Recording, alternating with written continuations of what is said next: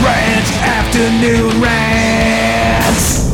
I think that everybody's got their own version of hell, or, regardless of what you believe, just the worst place you could possibly end up. And public restrooms, unfortunately, are kind of that terrible inevitability. Somehow, some way, and I can't seem to plan this right, I keep ending up in what I believe is the worst bathroom in Western Mass. It's at this mall, and quite literally every time I go in there, it gets worse and worse and worse. I feel like it's not clean since the last time I went there. Every stall, the doors flung open, and you get to see what the last person left you, which is lovely. Toilet paper strewn about. There's screaming children for some reason huddled in the front door that you have to kind of awkwardly push through, making a scene. Sometimes they're knocking on the door, and the smell, foul.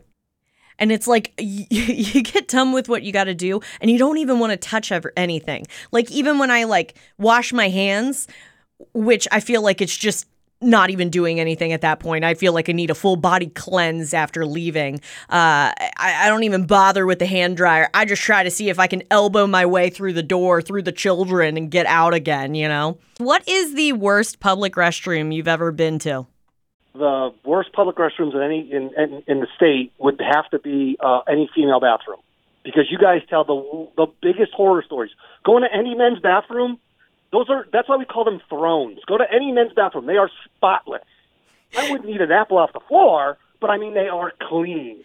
I can attest to this, having to clean both when I worked at a gas station. It was like the men's would be generally normal, and then the women's would quite literally, I would have to take a mop to the wall.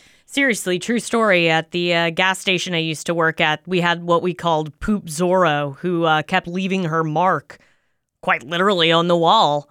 I will remember at one point distinctly using a mop to wipe it off to the sound of Toto's Africa playing in the background, and I thought, is this all there is to life? I asked on my Facebook page, what is the worst public restroom that you've been to in Western Mass, and boy howdy, you had some thoughts. Tegan said the Worcester Palladium, which got a lot of likes.